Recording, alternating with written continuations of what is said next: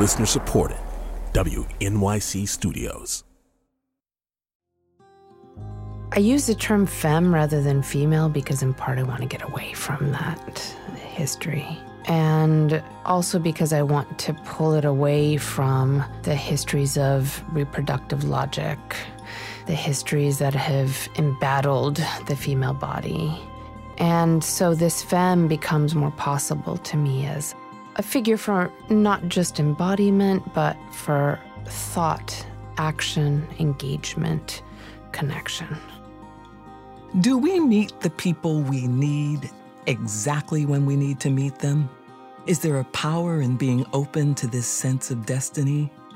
And how do we balance those transformative encounters with the foundational joys and traumas of childhood? My guest today is Macarena Gomez Barris, professor and chair of modern culture and media at Brown University. She's also the founder of the Global South Center at Pratt Institute. I'm Helga Davis, and welcome to my conversations with extraordinary people. Thanks for being here. In this conversation, we talk about how we can and must find beauty in the most ambiguous of places, how she uses the word femme to escape the embattled histories of the word female, and how she's moved on, and how she hasn't, from a first traumatic swimming lesson with her father. We were talking about the fact that we've had to reschedule a bunch of times, and the feeling that we share that whatever happened, we were supposed to be here right now. It does feel that way, yes. And tell me why it feels like that to you.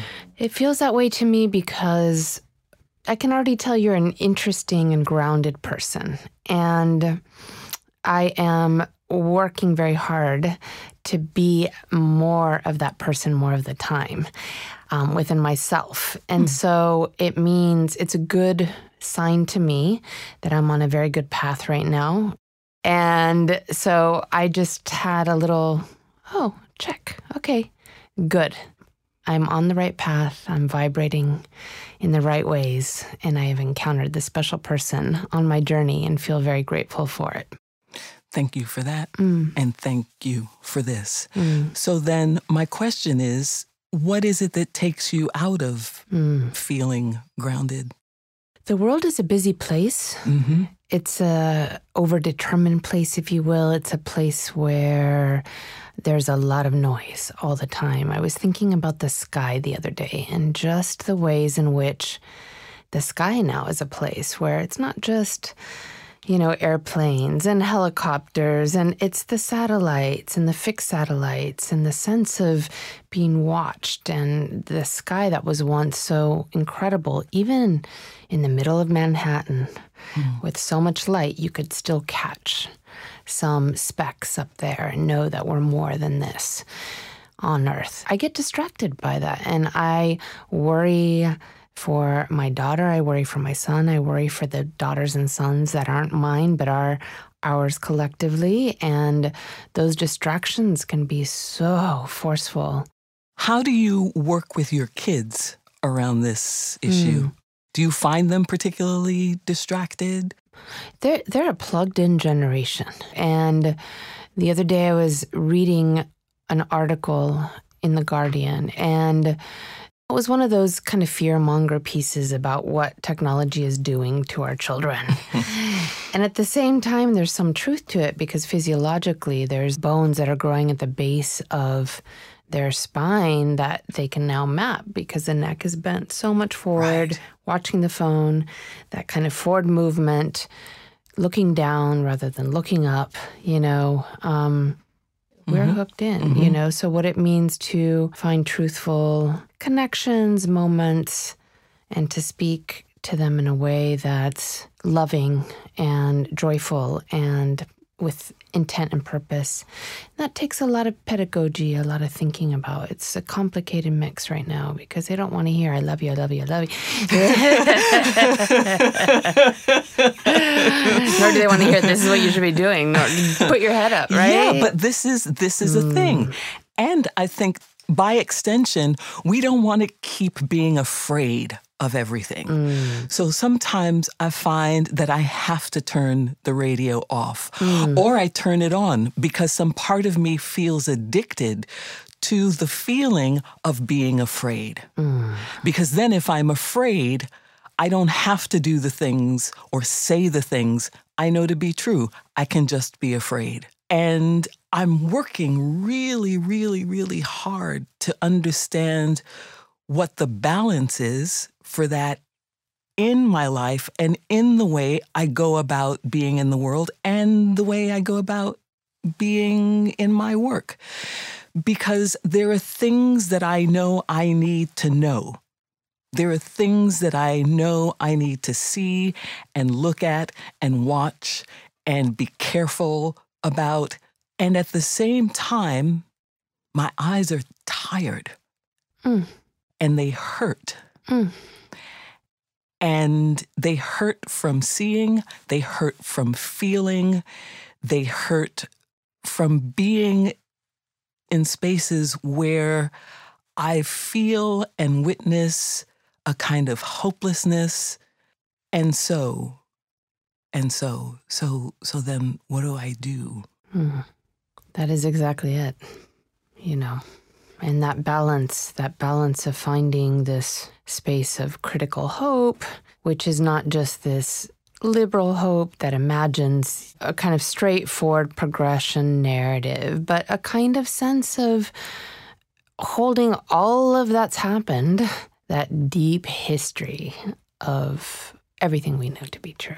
And there's different degrees to which people have experienced that history and have passed that history in their very bones and have metabolized the terror. And when you say that your eyes are exhausted, I hear you. And the exhaustion, it's so deep, and we could talk about it like I did when I was more of a sociologist as a structural problem. Or the kind of ways in which the exhaustion comes out of the knowing how far we are, yet so close at the same time. Proximity and distance from what it is that we want to realize. It's not easy utopia that I'm speaking about. It is about presence somehow, isn't it? Tell me what the it is. Yeah. The thing that would not make you so exhausted. The thing that would not make your eyes tired. Do you know this poem, a Cavafy poem called Waiting for the Barbarians? I will paraphrase it badly, but the last sentiment of the poem is that everybody's waiting for the barbarians to come. And in the end, the barbarians don't come. And so the villagers wonder who they will be without the barbarians and without this attachment to the coming of the barbarians.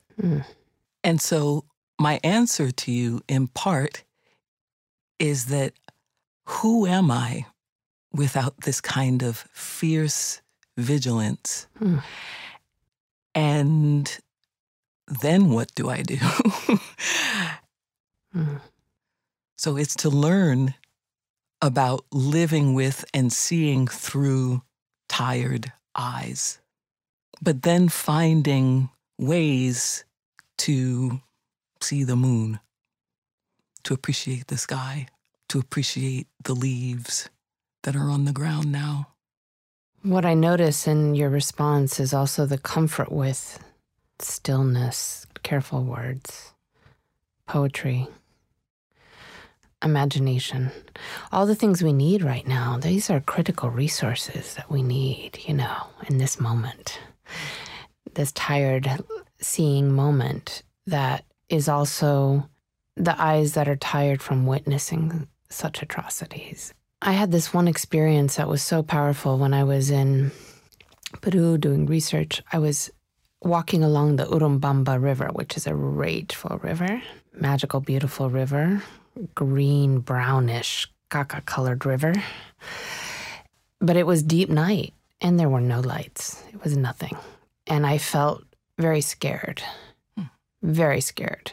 I talk about it, and I've written about it, but so scared that I didn't know what to do next. just such deep primal fear. And I would just put one foot in front of the other and walk the path, as we do. And something clicked. I don't know what it was, mountain air, fear, what it was. That doesn't exist. That sense of deep anguish and fear was all somehow a construction. I just had a deep existential sense that this was true. And that was a shifting moment for me. And I try to go back to that moment. Again, if we speak about source material for the walking that one does with tired eyes, that kind of knowledge that one can both withstand, but that the fear machine, right, that is planetary, is just that. It's a machine. It can be dismantled. It can look different. And you don't think that's easy for us to say from the comfort or whatever the comforts are, having a coffee every morning, being able to do. So we're not hungry. We're not forced to go and find clean water every day. And I know that these things are extremes, or they're not, but they're also realities. Yes, they are. And I feel that in some ways, people just don't want to hear this anymore. But I look at the things that we're doing as a country and as a world, and I have to use the word people as meaning more than me or you or this city or this country. I have to.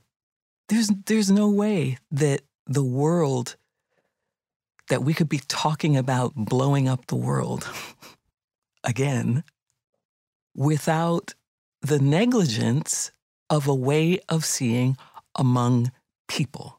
There's so many ways to speak about this, but I've often, more recently, spoken about it as a war against the earth and its peoples, and especially its racialized peoples.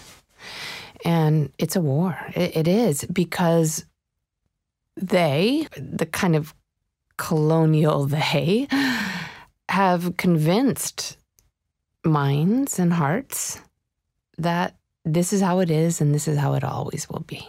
And that war is enlivened and fed like a hungry beast by those we know, by our neighbors, our families. White supremacy. We don't have to go that far, right? No. It's right where we are, right where our feet are. It's right where our feet are. That's interesting you say that about the feet, because I do think there's something about always having shoes on and not having the feet in the ground, and not actually touching this incredible planet that we're on, this incredible being that we live with, and you strike me as someone that knows this, but I feel that there's so many that take. Everything is owed to this incredible being that we live with and alongside, the pluriverse that is this incredible time-space continuum. And I feel a lot of gratitude and pain in that respect too. And wariness and all of that. At the same time, so grateful, so... What I offer you, querida, and heterogeneous earth being, is my capacity for queer language and relations, my scarred body that, like yours, is a femme conduit. What is it about the female that is so important to your studies and your work and your practice? And it's important to the radical restructuring of decolonization, visual arts, memory, land, and sea restitution. First of all, it's very powerful. Thank you for saying my words back to me. That is really beautiful to hear them in your lips. Thank you. I mean, the female, this sense of a gender that was once and continues to be maligned not just by kind of a heteropatriarchal force, maligned too by certain forces of, white feminisms and certain strands that thought we could not talk about connection to land and place and soil and sand and plant life and the botanical, because that would be essentializing the female identity as a biological essence. Too close to natura, we'd say in Spanish. Natura, too close to nature rather than culture. Right? Okay. I use the term femme rather than female because in part I want to get away from that history. And also because I want to pull it away from the histories of reproductive logic, the histories that have embattled the female body.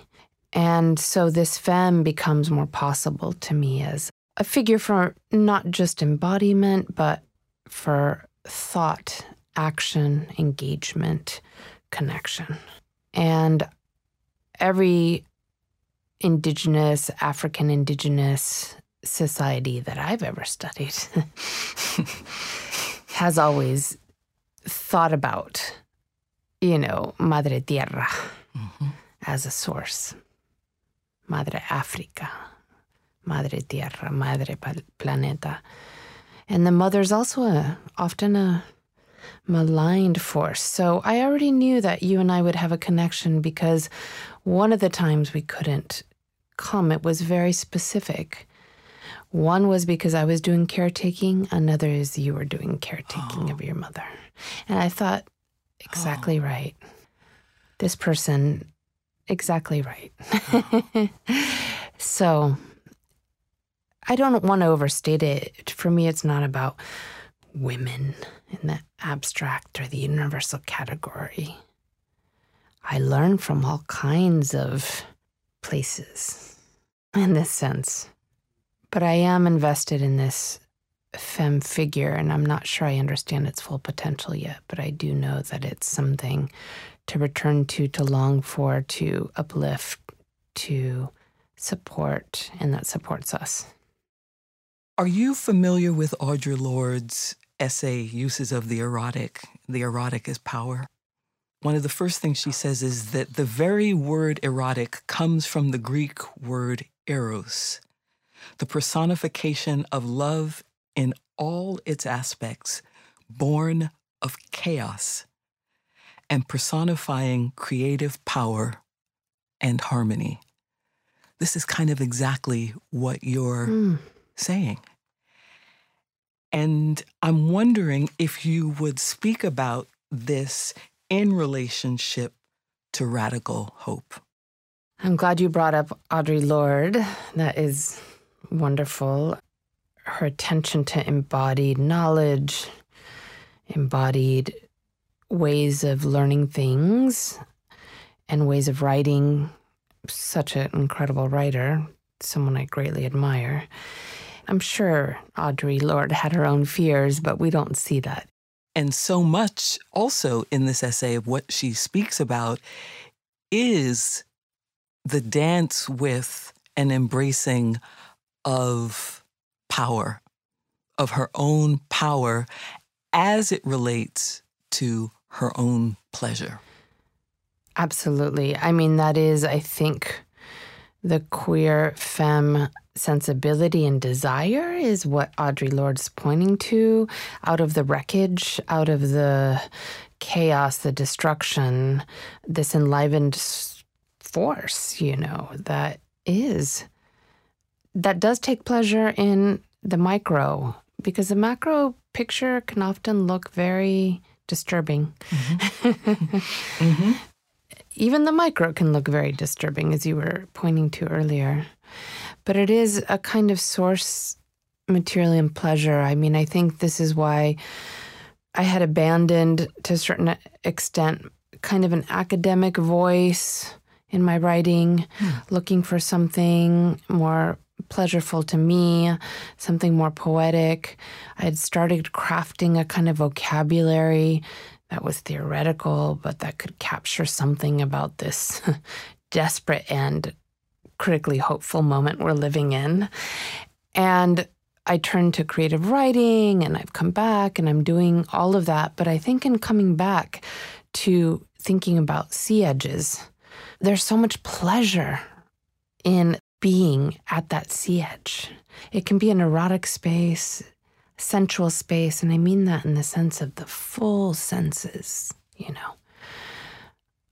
of recharging the tiredness, of working from a different orientation, the ions, the energy fields, the magnetisms, the liquidity, all of that, that is femerotics. That's how I see it. Ooh.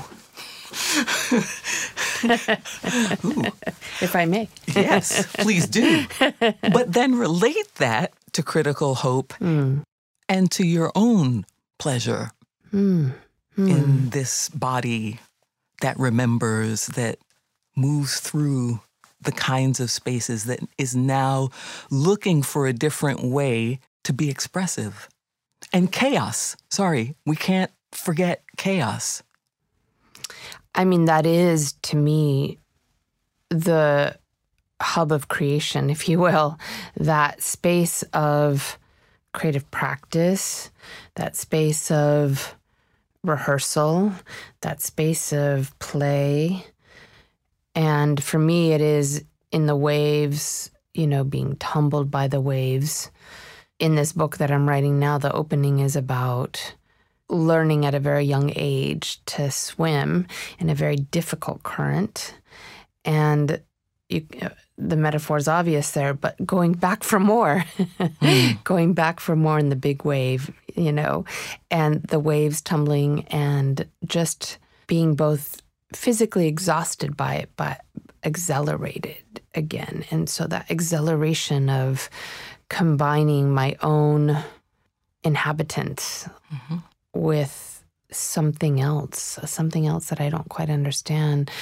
And when I hear this description, say, of an ocean or the Pacific Ocean that I know quite well, the Atlantic Ocean, it's often in human language, but there's a presence, that Yoruba-based cultures have always understood. There's a forceful presence of the tide and moon and gravitational pulls and wave patterns and its randomness and all of that chaos that's there, that's both patterned and unpatterned, that's so powerful that I can't but help but take pleasure, even if it's industrial polluted waters and I know what's happening at the oil refinery just 2 miles down the road. I'm still there, present for this liveliness of being. Tell me about learning to swim. Where were you? I've learned a couple of different ways. One, by my Chilean father when we first came here from exile in Chile. And came to the United States, came to Los Angeles, had friends that were way more established than we ever hoped to be, had a pool, and he just threw my sister and I in the deep end, and that was it. And that was his training from a kind of Spanish colonial imposition that this is how machos train their offspring.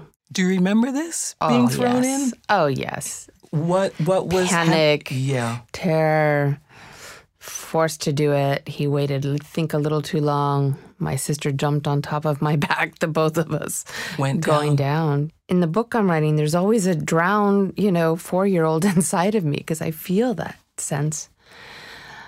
But then him positioning himself as the savior father figure, I'm sure that did wonders for his parenthood. But more joyfully, learning how to swim in the Pacific Tide at Zuma Beach, which has an incredibly deep indigenous history. that I just have learned more about now. A beach that's really a frontier beach and so biodiverse in Malibu, where many of the fires have happened. Yeah, that's an incredible set of memories there because it's not an easy place to swim. Have you ever spoken with your father about this first of his lessons? Yes and no. I think I sublimated it. I turned it into many other kinds of beautiful views as we do. I talk about submerged perspectives and all of this. So, I mean, it's not a collective drowning. It's a very individualized experience, but it certainly taught my body to swim. So you did learn to swim that day? Oh, yeah, I did, forcefully. Do you think in part because you knew he was there that you would be rescued at some point? Here's why I ask. I don't know how old I was, maybe 5 or 6. And my favorite cousin took her daughter, who is 9 months older than I, to a dude ranch. With horses, and the one horse took a bite out of my afro. Oh.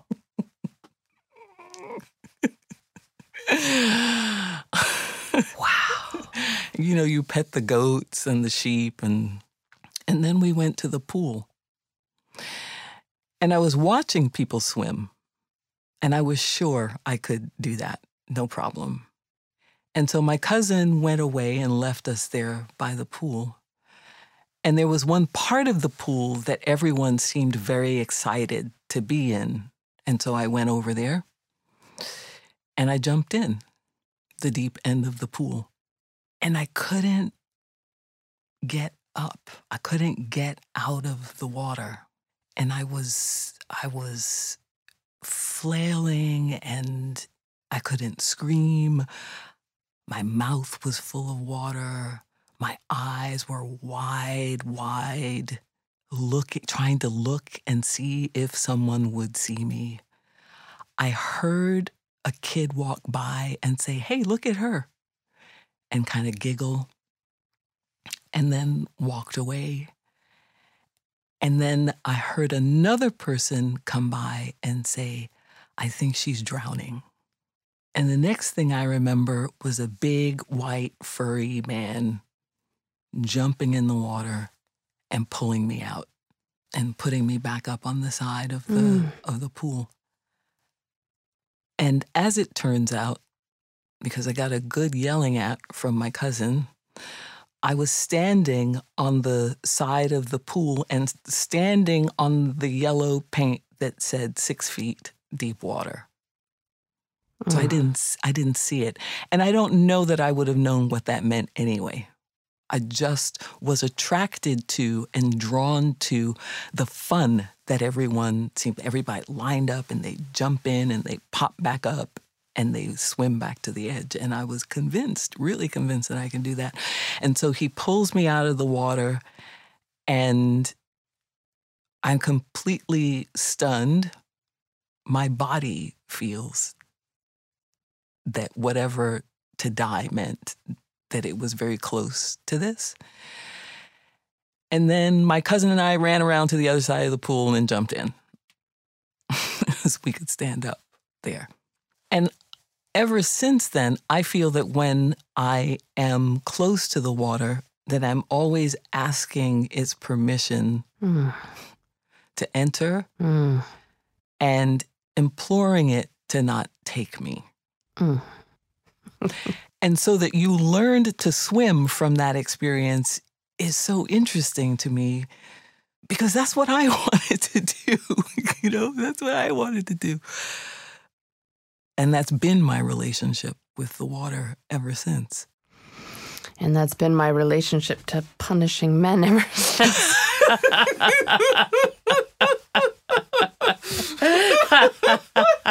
But one saved me. We can't punish them all. One saved you. One. Okay. One You're just saved saying you. one. Okay. And he had no reason to. I mean, he wasn't going to get anything back from it necessarily. Correct. So that altruism is, we'll give him one.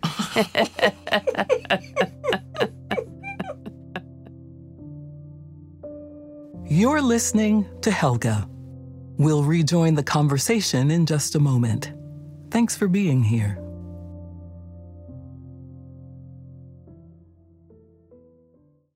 The Brown Arts Institute at Brown University is a new university-wide research enterprise and catalyst for the arts at Brown that creates new work and supports, amplifies, and adds new dimensions to the creative practices of Brown's arts departments, faculty, students, and surrounding communities. Visit arts.brown.edu to learn more about our upcoming programming and to sign up for our mailing list.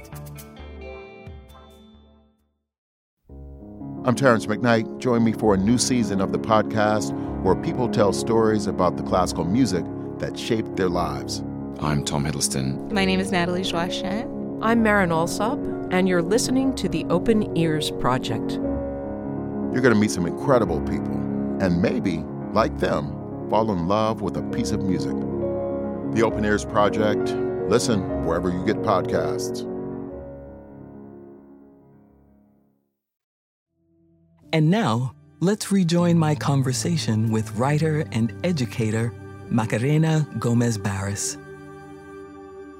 What is the role of imaginative spaces in your work and where you are right now?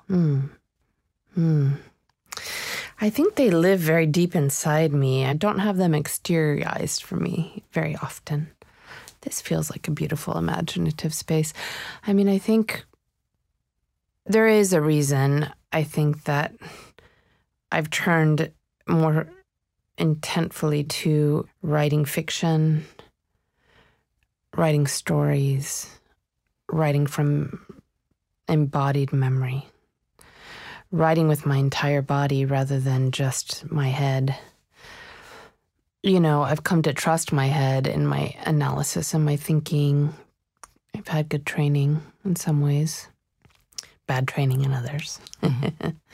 But for the most part, you know, learning to know and trust that I live in a world of ideas and a world of, you know, wonderful characters and a world of organisms and a world that's both made up and been constructed before I got here and will live on after I leave, you know, and worlds within and worlds external to this world. All of that feels possible to me in writing, in dance too, but writing is my real place right now. So that's where I allow imagination to happen. But I think there's something too about a kind of desire for even what we imagine to be a normal encounter, that whatever is quote unquote supposed to happen in that encounter, that it can be redone, reworked, rethought about, undone, pushed. Absolutely.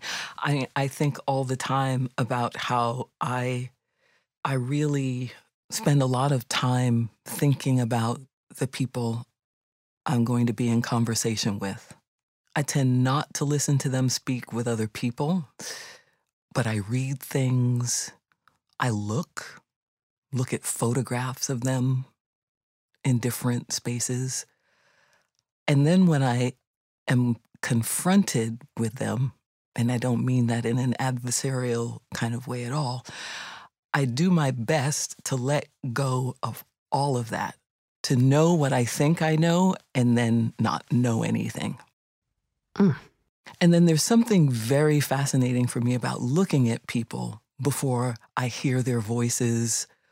And one of the things I was noticing about you, and I was saying, I can't wait to see her eyes.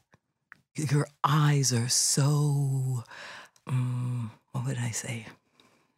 I wouldn't say they were expressive in particular, but I would say that you're in there I see you in there. And that they're large, you don't blink a lot, and you look and you see. How moving. Thank you. Thank you for that gift. Thank you for seeing me. That is me. That is me.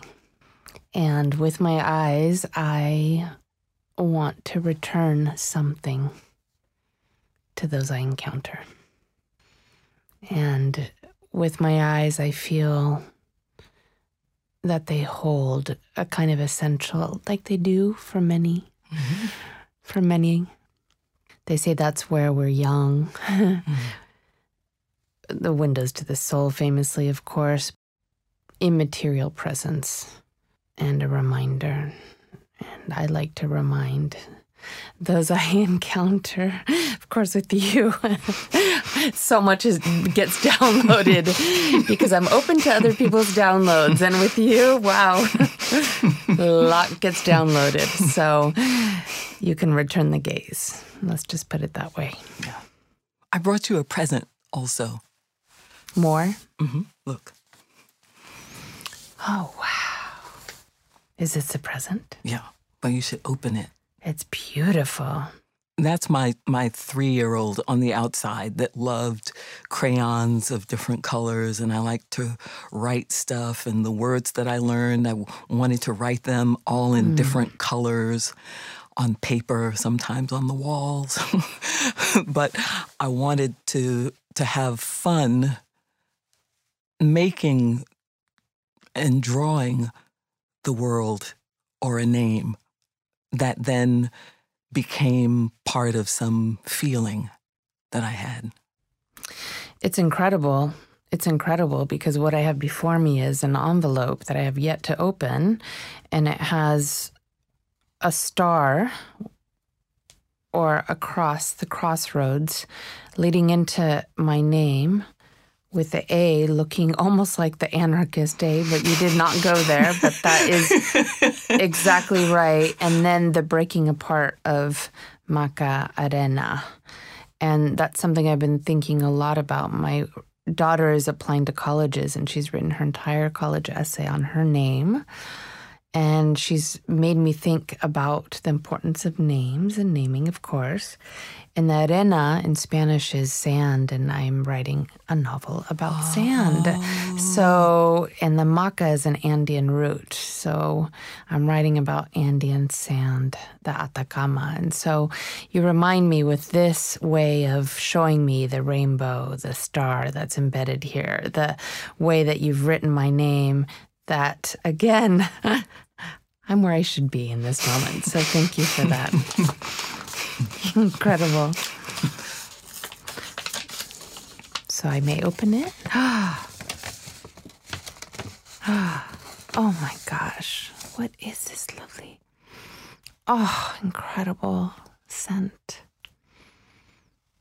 Oh, flower. Oh, this is so beautiful. You pressed flowers for me. Thank you. These are gorgeous. So these are jasmine flowers. Yes, they are. Why'd you choose jasmine?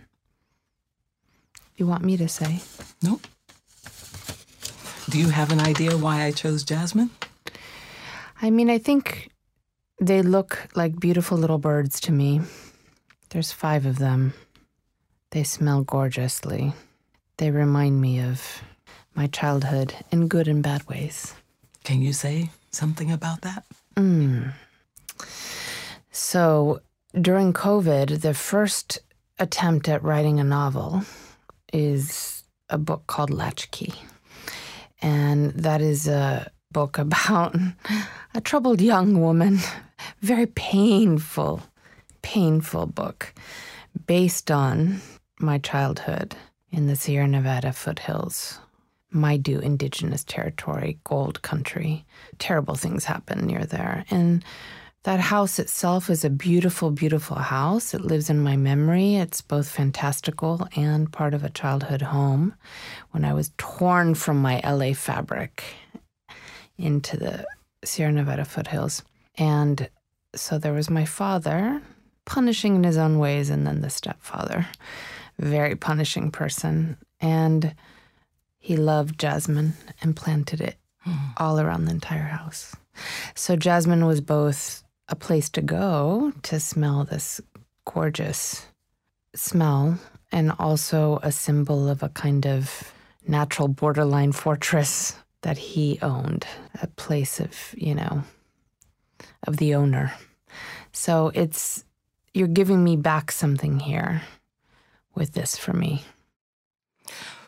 One of the things about doing the caretaking that I think is here for me is the work of trying to find beauty in places of deep and profound ambiguity. And so I'm always looking for that, because if I can do that, I can be more honest in my caretaking and more kind. Kindness matters, doesn't it? It does. And so I saw this jasmine plant, and so many of the blooms were not yet open. And I got all excited, and I went home, and I got the soil, and I got the pot that I thought would be most beautiful for the plant, and I repotted it. And over the weekend, so many of the blossoms opened. And I was just so happy to look at it every day, like, yes, look at you. And then this morning, I noticed that they began to fall off. And so in an effort to continue to find beauty in them, I looked at the plant, and I can see that there are so many yet to come. And that the ones that had fallen still had something to give. And so rather than put them in the garbage or find fault in them or find sadness in them or find fear in them, I put them in that envelope in hopes that you might enjoy them. Well, I received them joyfully in the space of ambiguity that they produced for me, with a feeling of, again, just being able to plunge into spaces that are not already so easy to inhabit, like my own psyche and my own memories. Yet, knowing that there is possibility there and change and mutation and life, and because you've handed me that. So thank you. Really, really beautiful. And I will continue to think about this gift beyond our time together now. And your rainbow of my name. I may have to take a picture of it. It's gorgeous. It's stunning.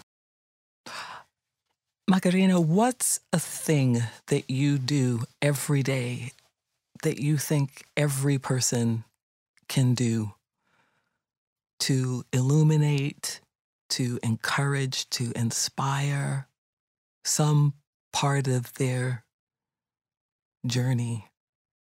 Meditate. Meditation for me has been so key. So many practices around meditation. I mean, you offered me a meditation just now, a story and a meditation. We've been talking about presence. We've been talking about ways of inhabiting the planet with pleasure, recognizing the terror, recognizing the histories that are archived within us and how we engage them. But there's something about sitting with self in the silence, in the gaps, acknowledging all the forms of electricity. I think it's just so essential, and I think there's not enough time. And then for me, when that happens very early in the morning, that's when I choose to do it. I think it can happen whenever one does it. It shifts my entire sensibility for that day. And just gives me so much more space to the day, so much more space to the moments. The difficulty becomes just part of everything that we do. And, I had a very long meditation the other day. I thought I was in the right orientation to the world, and I felt off somehow the other day, off kilter. But the fact that I had taken that time, I'd known I was off kilter. And I did impose myself a couple of times that day. I think I entered into tour guide space a little closer than I might have otherwise. I think I reacted to my daughter a little too quickly. I think I cut someone off they're free. All the things that we do, Mm-hmm. But I could see all those things, and I thought, I'm accountable to myself here, I'm a witness to myself, and I can see myself. And there might have been bigger catastrophes that day otherwise. Do you have a particular thing you do or say, or do you just sit? My wonderful friend Saidiya Hartman taught me about morning pages. So it's the morning pages, straight getting up, writing 3 pages of whatever comes to mind. For me, it's often fuzzy. It can be unilluminated. It can be dull. It can be blank. It can be pushing myself, hard on myself. It can be many, many things. Angry. But by the time I'm done writing those 3 pages, and then I put the headphones in and I sit 20, 30, 40 minutes, however much I have, there's a different experience at the end of that entire cycle. So those morning rituals, I guess, in another place and time, there would have been different kinds of rituals. Yes, there would have been, right? Yes, there would have been. What comes to mind for you? I also sit in the morning. I light a candle. If I can't light a candle, I try and find some kind of clear vessel, and I put water in it. My thing is not to get hooked on the stuff of meditation. I don't want the cushion or the beads or the incense. And I say it that way because so much of that feels like commerce, and that people think if they don't have those things that their meditation isn't valid, that there's nothing to be gained or learned there. And so I want to dispel in every way I can that notion, because what it leads me to is whatever you have or don't have, and wherever you are, you can sit. And it's enough. Absolutely. It's enough. So I sit, I watch, I wander, and whatever is there, I allow it to be there. I don't ever say you shouldn't think that, and try to find curiosity, even in the things I don't want to be thinking. I make coffee often, and I'm not a person who needs coffee. My mom drank coffee every day. And so it connects me to her in ways that I am not connected to her otherwise. I also have a book to write in. I commit to 1 page because my notebook is big. For your whole morning? Lest you judge me. 1 page is beautiful. 1 page is My notebook beautiful. is big. I only need 1 page. And like you, there are so many times that it feels like utter nonsense. And I just say, okay. And then I get up and I start my day. That's right. That is right. Is there anything you feel I haven't asked you that you would like to talk about? Where are you on this planet this time? Small question. It's so funny. I opened my copy of Octavia E. Butler's Parable of the Talents, and there's a beautiful sentence. Consider you were born not with purpose, but with potential. And I read it yesterday, and I ripped off my T-shirt and went and got a huge Sharpie, and I wrote that on the Sharpie, and I wore it all day, and then I slept in it, and I was going to wear it today too. I didn't. But what it does is it frees me from thinking that there is one purpose into the space that I can potentially occupy many spaces. And so I don't have an answer for what my purpose is, but the things that I do draw me to my potential. And that gives me a lot of pleasure. All coordinated and choreographed in powerful ways for us to glean from. Potential. Potential. Thank you for that. Thank you. Thanks for listening to my conversation with Macarena Gomez Barris. I'm Helga Davis. Join me next week for the first part of my conversation with video artist and cinematographer Arthur Jafa. I mean, some people look into the abyss and they shout back what they see, and that's it. It swallows them. There's some people who can look into the abyss and they're just fucking tough as nails and just step back from it. To connect with the show, text Helga to 70101, and we'll send you a link to our show page with every episode of this and past seasons, transcripts of my conversations, and resources of all the artists, authors, and musicians who have come up in conversation. We'd also love to hear from you. So drop us an email anytime at helga@wnyc.org. If you want to support the show, please leave us a comment and rating on any of your favorite podcast platforms. And as always, thanks for listening. Season 5 of Helga is a co-production of WNYC Studios and the Brown Arts Institute at Brown University. The show is produced by Alex Ambrose and David Norville, with help from Lucy Jones. Our technical director is Alan Gofinski, and our executive producer is Elizabeth Nonamaker. Original music by Michelle Ndegeocello and Jason Moran. Avery Willis-Hoffman is our executive producer at the Brown Arts Institute, along with producing director Jessica Wazalewski.